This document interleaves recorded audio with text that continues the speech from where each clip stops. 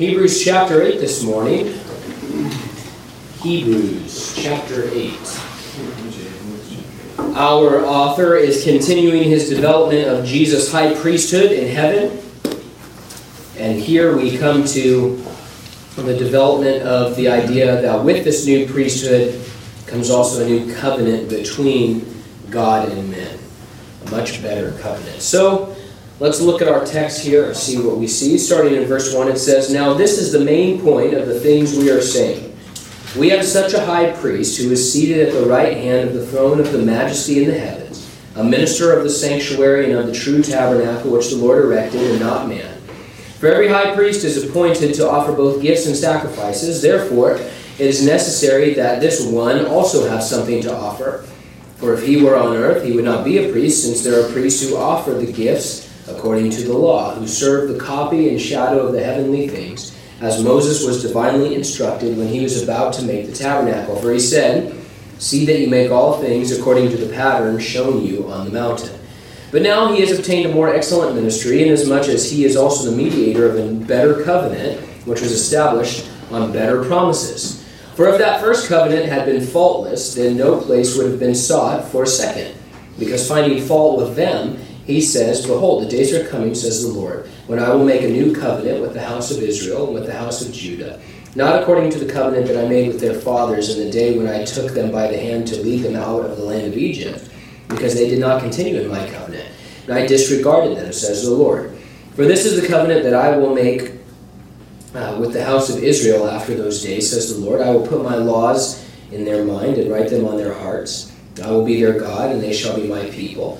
None of them shall teach his neighbor, and none his brother, saying, Know the Lord, for all shall know me, from the least of them to the greatest of them. For I will be merciful to their unrighteousness, and their sins and their lawless deeds I will remember no more.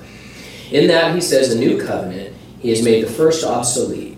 Now what is becoming obsolete and growing old is ready to vanish away." Jesus' death on the cross ushered in a brand new covenant between God and men.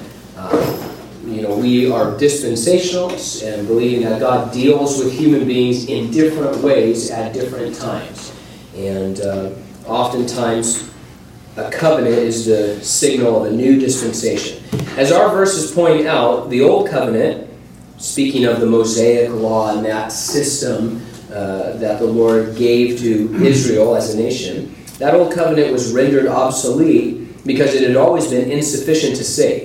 The law could not save you, and the epistles point this out. Instead, the law only revealed to you that you needed a Savior, and that you were in desperate trouble with the Lord. People who were waiting for the Savior to arrive, people who were waiting for Messiah, would attempt to obey the law because it is what God asked them to do in that Old Covenant.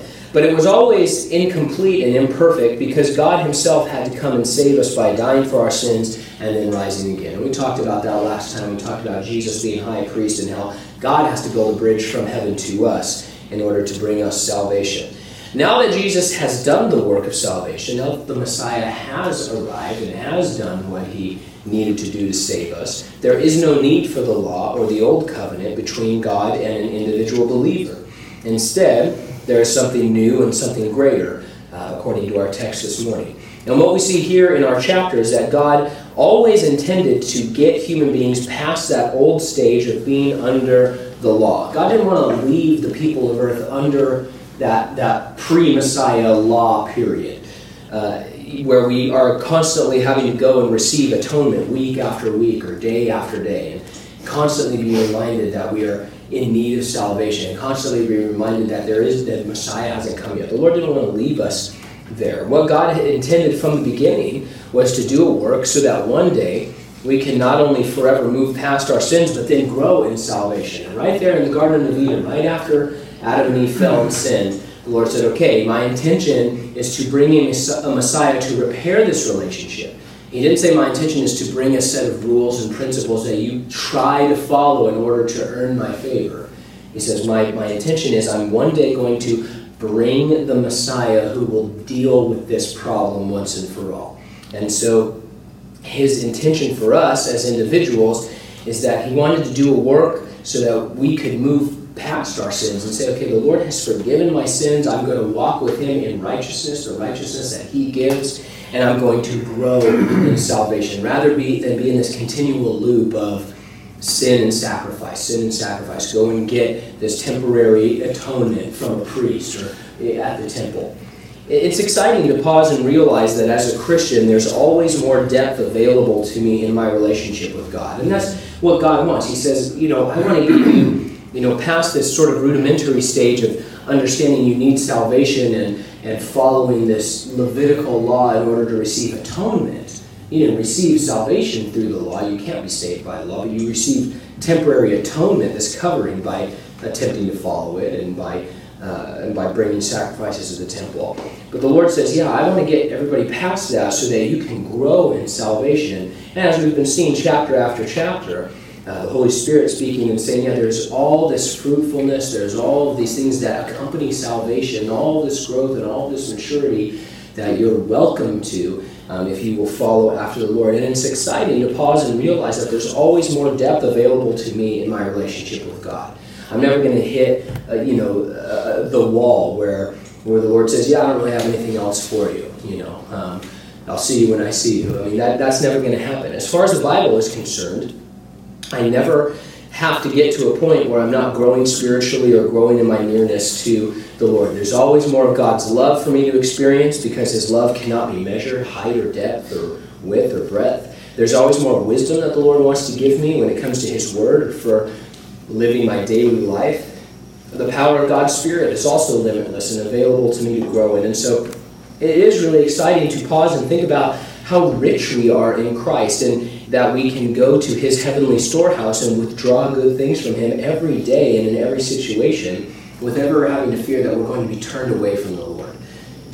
We're never going to be turned away from the God of heaven. He says, no, come to me. I have more rest, I have peace, I have joy, I have wisdom, I have power, I have endurance, I have all of these things for you, and I'll never turn you away if you come and ask for them. There's never going to be a point where the Lord says, I'm kind of done with my programming you, I'm done with nearness to you, you're getting a little bit too close, and so let's just go at arm's reach. That's never going to happen. And so chapter 8 lays out the fact that there's this new covenant between God and his people. I mentioned it a moment ago, but we know that this new covenant started when Christ shed his blood on the cross. We know that because that's what Jesus said. In Luke 22, verse 20, here's what Jesus said. He said, "This cup is the new covenant in my blood, which is shed for you." So when Jesus' blood was shed on the cross, a new covenant began between God and man. From the text, we understand that this new covenant extends from the moment of the cross all the way through our time and into the future. Because there in verse 11 of Hebrews 8, we see depicted a scene where everyone on the earth has knowledge of the Lord. You don't need to teach. He says you're not going to need to teach people, hey, know the Lord, because everybody will know the Lord. And that certainly isn't our current time or our current situation. And so we're right in the middle of this covenant. We're not beyond it. And we're a part of the covenant as well. The new covenant brings us a new position as God's people. Before, under the old system, as we've been talking about, there was distance and separation. It's not that God wanted there to be distance, but there had to be. There had to be a distance and separation because the Lord hadn't built that complete bridge from heaven to people in the sense of sending the Messiah to once and for all purge our sins. But there was this distance. The Holy of Holies was separate from the rest of the temple. The people were separate from the priests. The priests were separated from the high priest in certain ways. Now, under the new covenant arrangement, God's people have themselves become the temple of the Lord. And according to 1 Peter 2, verse 9, we have been then commissioned as priests ourselves. So the Lord comes and he says, okay, under the old system, you had a high priest, then you had other priests who were descendants of Aaron, then you had these Levites, and then you had separation between all of those people, and then those people, and then the rest of the people. Then there was a separation between the Israelites and the Gentiles, and then there was a separation in the different parts of the temple. He says, okay, that's all done. You're going to tear that veil in half. And now under this new system, you become a believer. You become one of my people, and now you're a priest, and you're a temple. There's no more separation. What that means is that we as Christians then are to raise up a temple in our hearts and raise up a place of worship and a dwelling place for the Lord in our lives. And then we're to serve as priests the way Jesus served. With those callings and goals in mind, we should do what Moses did. There in verse 5 we see it. Moses was taken by God, he was tasked by God with setting up a place of worship and establishing ministry for the people. But he wasn't left alone or unequipped to do it. The Lord didn't give Moses the goals. He didn't come and say, hey, you need to build a tabernacle, you need to institute this system of worship for the people. Now go do it however you want. You just do it. I just want you to do it. Instead the Lord said, no, come and peer into heaven so that you can see what's going on up here, and then I want you to copy and model the tabernacle after what you see. It's a really interesting sort of revelation we get in this chapter about what the Lord did with Moses way back in the book of Exodus. He says, okay, we don't know how he did it. We don't know if he transported him up into heaven or just gave him a vision or whatever he said, but I'm going to let you look into heaven for a moment. And then I want you to copy what you see and establish that place of worship and that style of ministry on the earth. In this new covenant that Jesus has ushered in, we've been put into a similar situation and a similar calling, in that we're commanded by God to make our lives a temple and establish ministry to the world around us. And God looks at our lives and he says that he wants our temple and our priesthood to mimic the realities of heaven. He says, I don't want you to just go out there and, do whatever you want. He says, no, I'm equipping you and instructing you and showing you the realities of heaven so that you can do that in your own life. We've been given a pattern in the Scriptures so that we can know how to properly reflect Jesus Christ in his work in our lives. And that was one of the caveats that we see there. Moses was selected to lead the people out of Egypt by God's power. He was selected to establish a tabernacle, selected to establish ministry. But then the Lord said to him, see that you're making all things according to the pattern. This isn't just up to you. This isn't just however you want to do it. I want you to follow this pattern. And here's the thing. A covenant, by definition, is a cooperative agreement between two parties. God, for his part, has done a huge amount for us in this deal that he's making. He comes to the table with this pretty incredible buyout deal. He says, listen, I'm going to buy out your life so that you don't go under, so that you don't go bankrupt, so that you can live and not die. And he does way more than his fair share when it comes to a cooperative partnership. He says, I'm going to bring all this to the table. I'm going to buy out your life so that you can survive, so that you can have life. But we have to remember that we also have a part to play. A covenant is a cooperative agreement between two parties. Commentators point out how many times in this chapter God says, I will, I'll do this, I'll do that. And as he comes and explains to us what he wants to do, he shows in his grace that he is determining not to pour out legalism, but instead he wants to pour out the richness of his love and his mercy and his graciousness to us. But since this is a covenant, we have to recognize that we have a load to bear in cooperation with the Lord as well. We're not passive members of this partnership. We're called to be active members of the partnership. Christianity in the Bible is never portrayed as something dormant or inactive or without cost. There's always a calling and an action required because, as the Lord says, being a Christian means that we're putting on a yoke with Jesus Christ like two oxen in a field with a job to do. In the Old Testament, under the Old Covenant, sometimes the priests and the Levites would forget or neglect to do some of the things they agreed to do, as priests and Levites. You see there, after the exile in Babylon and the people were coming back and rebuilding the city, rebuilding the temple, at one point it was time to reestablish the ministry, but a bunch of the priests, they were slacking on cleansing themselves, and they thought, I'm not really going to do it. We don't know what their motivation was, but they just didn't do it. They wouldn't cleanse themselves. They wouldn't take up the load that they were to bear. And they were being rebuked, and then the Lord had to work around that. And, they're figuring out, okay, well, let's have Ezra's like, we're going to have the Levites act as priests, and even though they shouldn't have to because you should be carrying that load right now. And the Lord says, no, that's okay, and they kind of massaged all that around. But there were times there in the Old Testament where you see the priests and the Levites just neglecting to carry their share of their agreement with God. And it's a really, really sad thing. There were times when there wasn't enough physical provision being brought into the temple. The people weren't carrying their fair share. And so the Levites had to leave their posts to go feed their families. And so they would just leave. And the man of God would come into the temple and say, hey, where are the priests and the Levites? And it was like, yeah, well, the people refused to bring any food or any provision or anything into the temple. So the Levites were starving, so they just left. And they had to go start farming. So this text plainly says that under the Old Covenant, there were times when God's people, Israel, wouldn't continue with the Lord. And that led to a number of sad and serious consequences. And God says, I had this old covenant with you. You would not continue in that. And so you broke our partnership. Our new covenant with the Lord is much different than what we see under the Levitical law. But as we've been talking about for 8 chapters now, just because we're under this wonderful, gracious new covenant doesn't mean that we don't need to continue moving forward with the Lord. Quite the contrary. Over and over again, these believers are being warned to make sure you're continuing and growing and being fruitful in the Lord.